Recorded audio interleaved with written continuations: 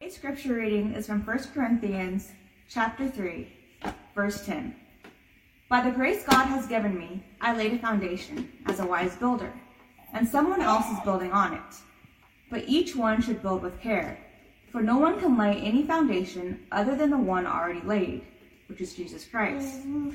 If anyone builds on this foundation, using gold, silver, costly stones, wood, hay, or straw, their work will be shown for what it is, because the day will bring it to light. It will be revealed with fire, and the fire will test the quality of each person's work. If what has been built survives, the builder will receive a reward. If it is burned up, the builder will suffer loss, but yet will be saved, even though only as one escaping through the flames. Don't you know that you yourselves are God's temple, and that God's Spirit dwells in your midst? If anyone destroys God's temple, God will destroy that person. For God's temple is sacred, and you together are that temple. Do not deceive yourselves.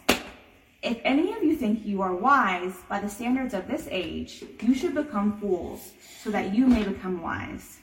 For the wisdom of this world is foolishness in God's sight. As it is written, He catches the wise in their craftiness. And again, the Lord knows that the thoughts of the wise are futile. So then, no more boasting about human leaders. All things are yours, whether Paul or Apollos or Cephas or the world or life or death or the present or the future, all are yours. And you are of Christ, and Christ is of God. This is the word of the Lord. Thank you, Stephanie.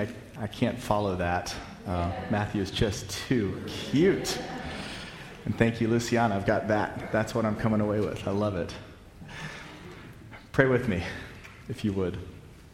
Oh, blessed are you, God of all creation. You spoke in the beginning, and all things came to be. You spoke, and your word came to live with us, full of grace and truth. Bless this gathering where we would hear your voice. Bless this gathering where we would hear your story. As we listen, may our ears be attuned to you. As your word is spoken, may you speak to us. May all we hear lead us to you. Through Jesus Christ our Lord. Amen.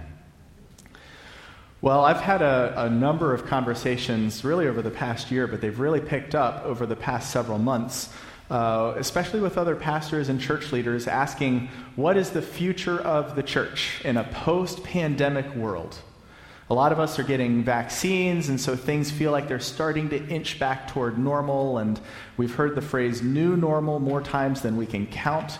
And what does the future look like for the church, both the global church, all the Christians, the 6 billion, the 1 billion Christians or so that we know of in the world, but even the local church, this church, Middle Street, what does the future look like for us? It's helped me in those conversations to see that in order to listen more carefully to where God is leading us to go and who God is calling us to be, we really need to do some work to envision what does God want the church to be. How does God himself see and understand the church? That better color, how we see and understand the church. So we're spending some time this spring thinking about the church. Now here's the interesting thing. If you read your Bible, especially in your New Testament, the word church appears quite a bit, but it doesn't appear in a like a logical or a didactic sense very often. In other words, the authors of the Bible, and especially the authors of the New Testament, don't spend a lot of time trying to define the church. They don't try to examine it and explain the church or explain what it is. They don't try to dissect it, which is a good thing. I heard just this week that in order to dissect something, you have to kill it first. So we're not trying to dissect the church this spring. But instead, what you see is the biblical authors give these paintings or these illustrations. If I were to go to the Museum of Fine Arts in Boston and I see a painting, a Monet or a Matisse that I just love, and I come back and I try to explain it to you, it's not going to work. right? Even if I'm really good with words, it's just not going to work. At some point, you've got to go to the MFA yourself and see the painting for yourself. The authors of Scripture and of the New Testament don't so much try to define or explain the church as they try to paint it. They paint a picture of it. So we're taking 5 weeks this spring, post-Easter, and we're looking at some of those different paintings and tapestries or poems, just anything that we can to get a fuller understanding of what does God envision for his church. Specifically, what does God envision for us in a post-pandemic world? Last week, Shay Fitzgibbons, what's the word I'm looking for? He opened the image of a shepherd and his sheep to us. We saw that God is the good shepherd and we're his flock. The good shepherd knows his sheep. This is out of John 10. And the sheep know the shepherd's voice, which means they're listening for the shepherd's voice. And when the sheep go off astray on their own, they often end up in trouble. And yet even when they do, Shay showed us how the good shepherd lays down his life for his sheep, which is astonishing that a shepherd would give up his life for a sheep. And the sheep follow the shepherd wherever he goes. This morning we're going to explore a different image, which is one of a temple. And Luciana did a great job teeing us up. Paul writes this in 1 Corinthians 3, and I asked Stephanie to read a broader chunk because it gives us some context. I'm really going to focus in on just 2 verses right in the middle. 1 Corinthians 3, 16 and 17. Don't you know that you yourselves are God's temple and God's Spirit lives in you? And then he continues with a warning, and we'll address it too. If anyone, this is verse 17, if anyone destroys God's temple, God will destroy him. And our ears perked up. For God's temple is sacred, and you are that temple. We're going to look and try to examine from a couple of different perspectives this image of a temple. And our structure this morning is really simple. It's probably one of the simplest structures I've ever preached. What the temple was and what the temple is. There you have it. That's where we're going. What it was, what it is. Simple. First, let's look at what the temple was. Because in order to understand what Paul means when he says, you are the temple, we have to figure out what does he mean. And what would somebody listening 2,000 years ago have heard? What associations would they have made? The simple definition, and we're going to keep coming back to this over and over again, is this. The temple, God's temple, is where God dwells with his people, and specifically where God's Spirit and God's glory dwell with his people. So if you're looking for if you're like me and you're pretty logical and you like to put things in buckets and categories and have things well organized, think of the temple as twofold. One, it's where God's Spirit and God's glory are, where they live among his people. And the second flows out of that. The second is this, which means if you want to meet God, you have to go to the temple. It's where God is, and therefore, if you want to meet God, that's where you go. Now, a lot of this image comes from the Old Testament, and it comes specifically from the first Jewish temple, which was built in Jerusalem. King Solomon, King David's son, built the temple. We read that when it was dedicated, and this is 1 Kings 8, it says, a cloud filled the temple of the Lord. Now, in the Old Testament especially, also New, but especially Old Testament, when you see a cloud, you start to think God. Sometimes it's actually also smoke. Smoke and cloud, they look kind of similar. Think when God is leading the Israelites through the wilderness after they had escaped from Egypt, how did he do it? They followed a cloud, right? And actually right before that, when they're escaping and God is fighting for the Israelites, it says in Exodus 14, how does he confuse the Egyptians so they can't kill or slaughter the Israelites? A cloud envelops them. So when you see a cloud, you think God. I made it like 3 words into that verse. 1 Kings 8, a cloud filled the temple of the Lord after it was built, and the priests could not perform their service because of the cloud. Why? For the glory of the Lord filled the temple. Now, We're going to spend a little bit of time with the temple itself, the structure. And this is difficult for a number of reasons. One, because none of us has ever seen it. We do have a good description, and in the Old Testament, we see a description of exactly how God wanted the temple to be built. But it's also difficult to describe because it's so over the top. I don't think any of us can really imagine it. But let's try. Here are just some of the descriptions that we see from God's instructions for how to build the temple. Almost every surface is overlaid with gold. Underneath those gold overlays are some of the finest wood carvings you can imagine, made from the finest wood that you can possibly source, made by the absolute best craftsmen of the day. There are curtains that surround the whole thing, and they're something like 30 feet tall, just lush, vivid, beautiful colors.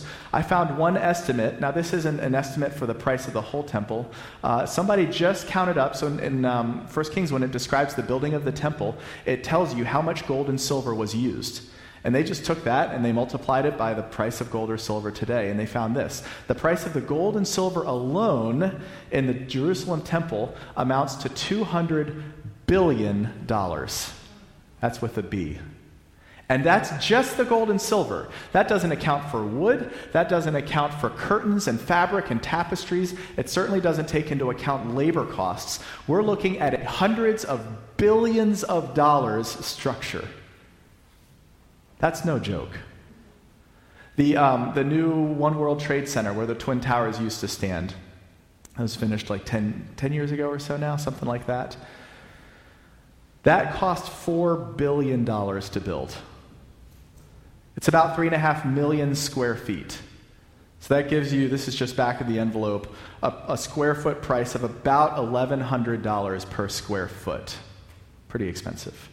The new Apple headquarters, they make your iPhone. The new Apple headquarters cost $5 billion to build.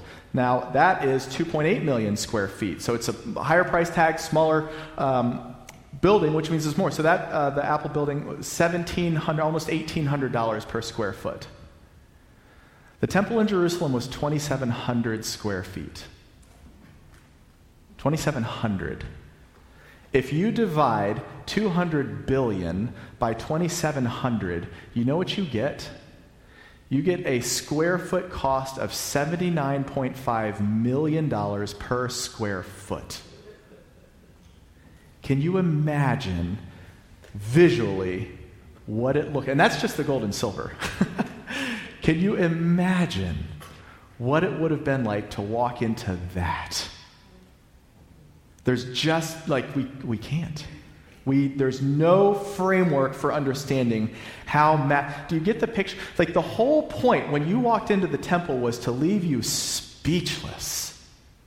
Utterly speechless. Every architectural detail, every wood carving, every piece of furniture, every piece of fabric, every ounce of gold, everything, every proportion was made to leave you in shock and awe. And the shock and awe that you felt at the temple was just a shadow of the shock and awe that God wanted you to feel at himself. That's the point. You walk into the temple and it's like it hits you in your chest. And you realize this is just a drop in the bucket compared to the God whom I came here to worship. You don't worship the temple, of course. That's idolatry.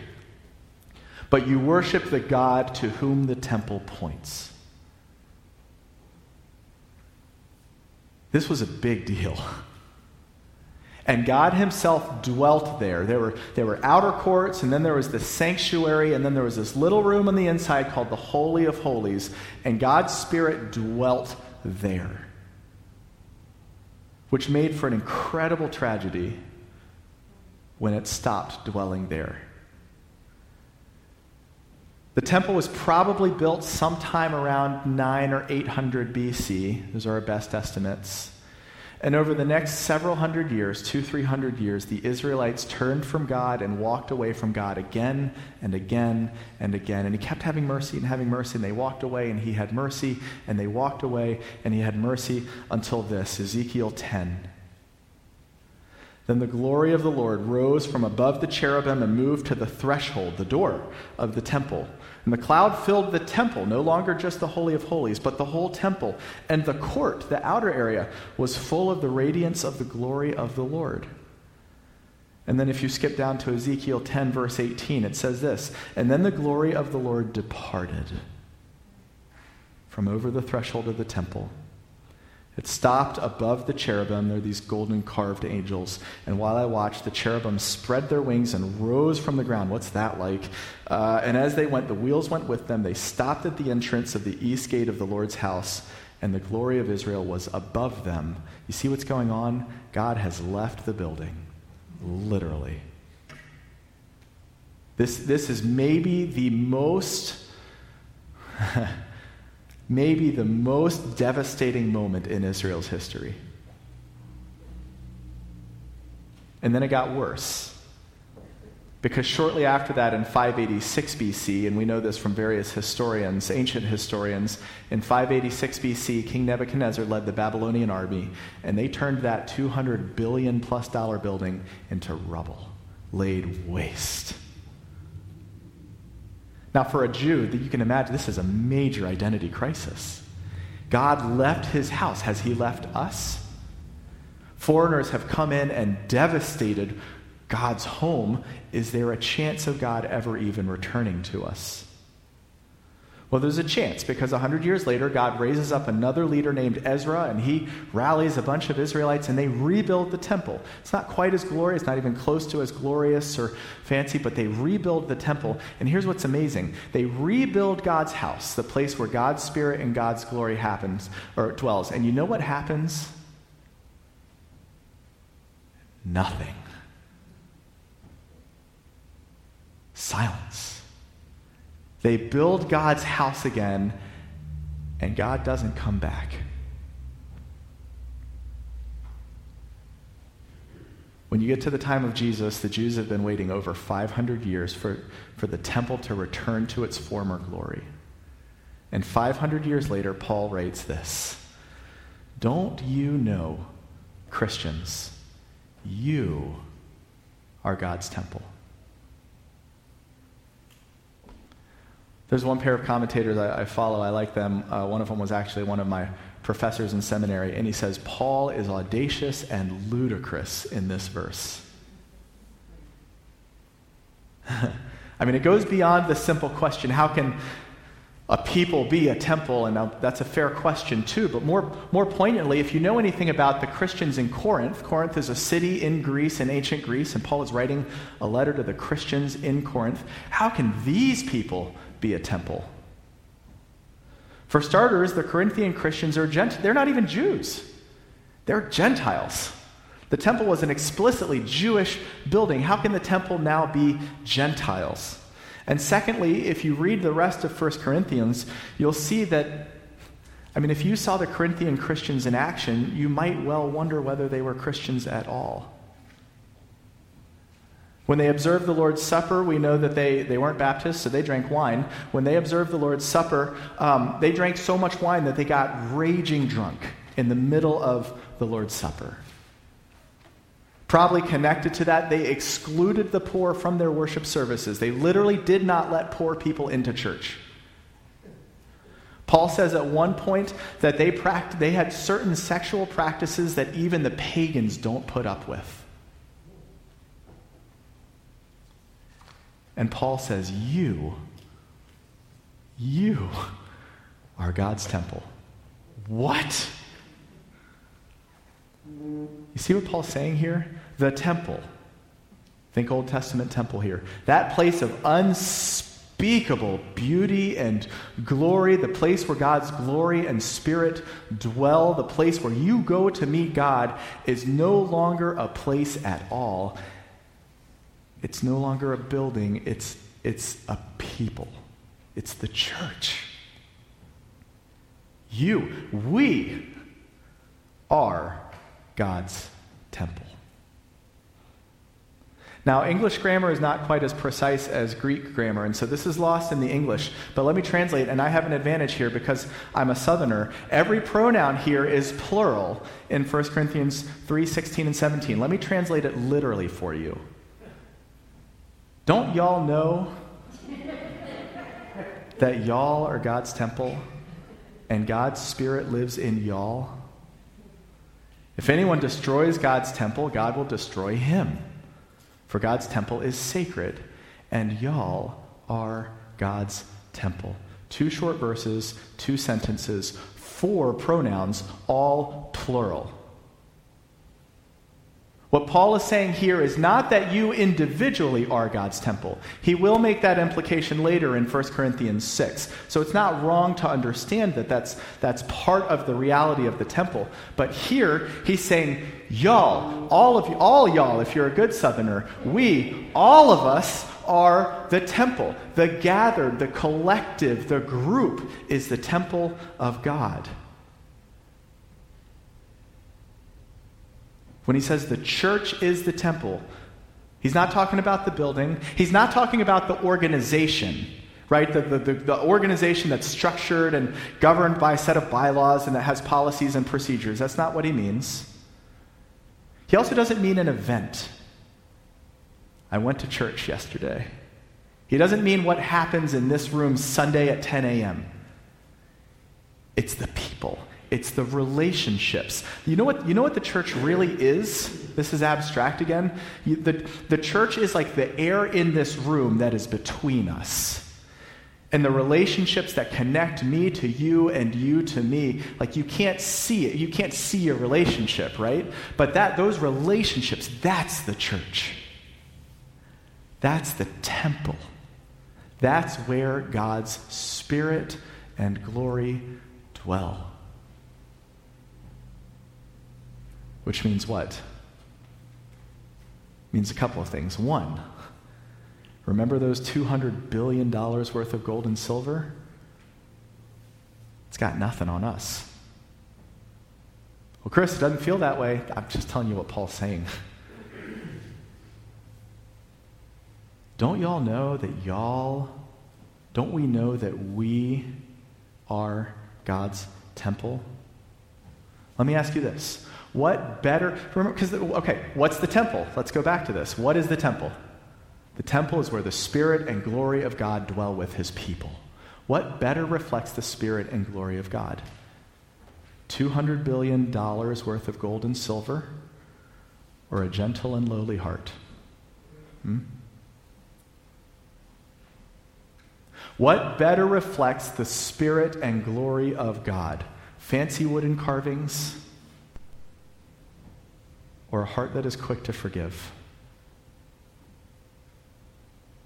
You know, Jesus famously keys in on this in Matthew 18. It's a very famous verse. I'm sure you've heard it. Where 2 or 3 are gathered together in my name, there I am among them. What's he getting at? That there's connections, that it matters. And Peter knows this is what Jesus gets at, because right after that, the very next verse, what does Peter ask Jesus? Okay, Lord, how many times then shall I forgive my brother when he sins against me? 7? How does Jesus respond? Do you remember? The Greek is a little bit vague. Either Jesus says 77, or he says 70 times 7. The point is clear. You lose count before you make it. You got to start all over again. The Spirit of God is present among us, which means that it transforms our relationships with each other. See, when you see that that's what the temple is, that it's the church, it's the relationships among us, it transforms our relationships with each other. It inevitably does. You can't see the temple of God as the church and not be transformed in your relationships with one another. You can't understand and realize and savor the fact that we are God's temple and then go and act destructively towards God's temple. How can we act in destructive or hurtful ways towards each other when we are where God's Spirit dwells?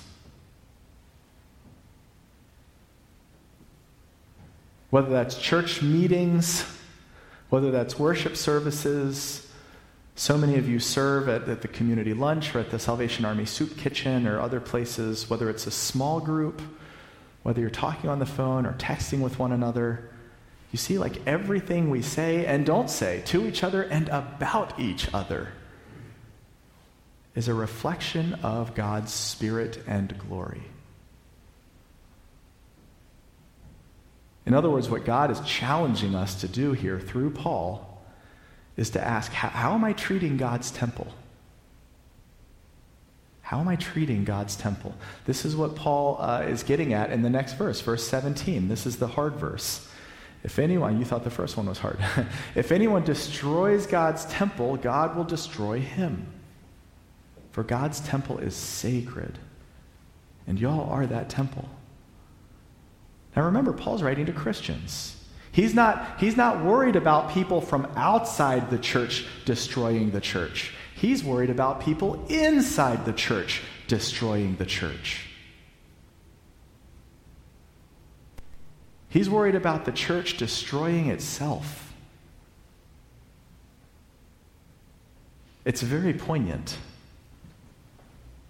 And remember, if he's saying y'all are God's temple, not you personally, but you, the collective, the group, then he's not talking about just the individual things that you do, but those destructive relational patterns, the gossip, the slander, the casting people's reputation into question, whether it's direct or subtle, it doesn't matter. When we do or say anything divisive, anything that tears someone down instead of building them up, whether to them or about them, Paul says we're really no different than King Nebuchadnezzar, who turned that $200 billion building into rubble.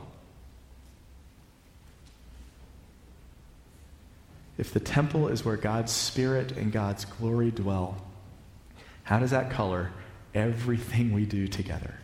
That's what God is asking. Everything. Sunday, 10 a.m., temple. The Zoom book club that meets Wednesday nights, I love it. I'm not a part of it, but I love knowing that it's there. Temple. Monday morning work crew. Temple.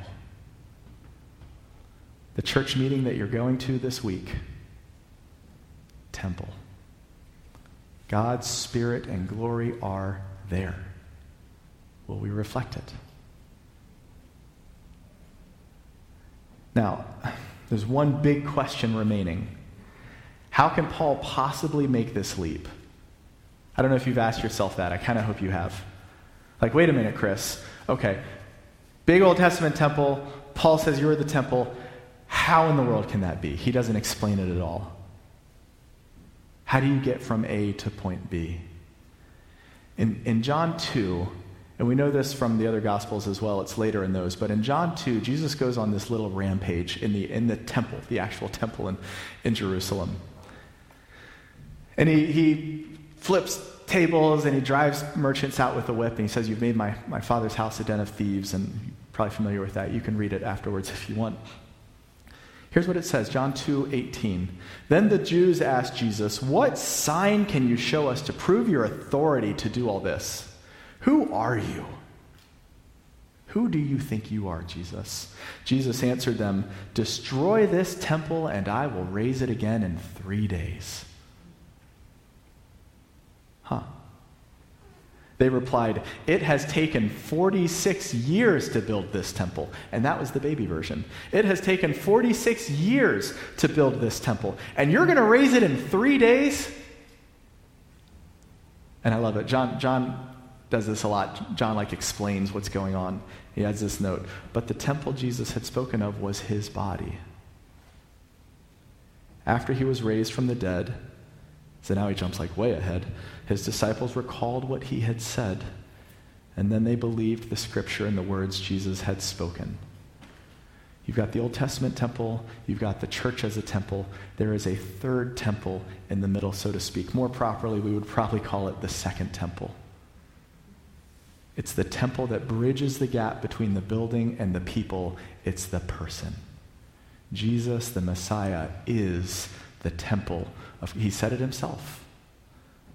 Let me ask you again, what is the temple? It is where God's Spirit and glory dwell among his people. Who is Jesus, if not the man through whom God's Spirit and glory dwell among his people? God with skin on, as our friend Will Goff likes to say. And just as the first temple, the $200 billion one, was destroyed because of Israel's unfaithfulness to God, the second temple was destroyed because of our unfaithfulness to God. Only when the first was destroyed, it wasn't God himself. It was a symbol of God. It pointed to God. When the second temple was destroyed, God himself was destroyed. And then just as the first temple was rebuilt as an act of grace, the second temple was rebuilt, resurrected, raised from the dead as an act of grace, with one very, very important difference. Remember when the first temple was rebuilt, 5th century BC, and the Spirit of God didn't come back?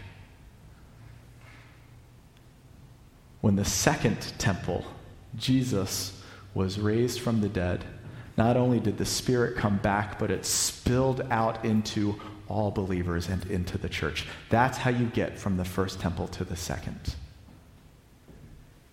Because God himself, the temple himself, dwelt among us. Because no longer do you have to go to the temple to meet God. God himself came to you to meet you.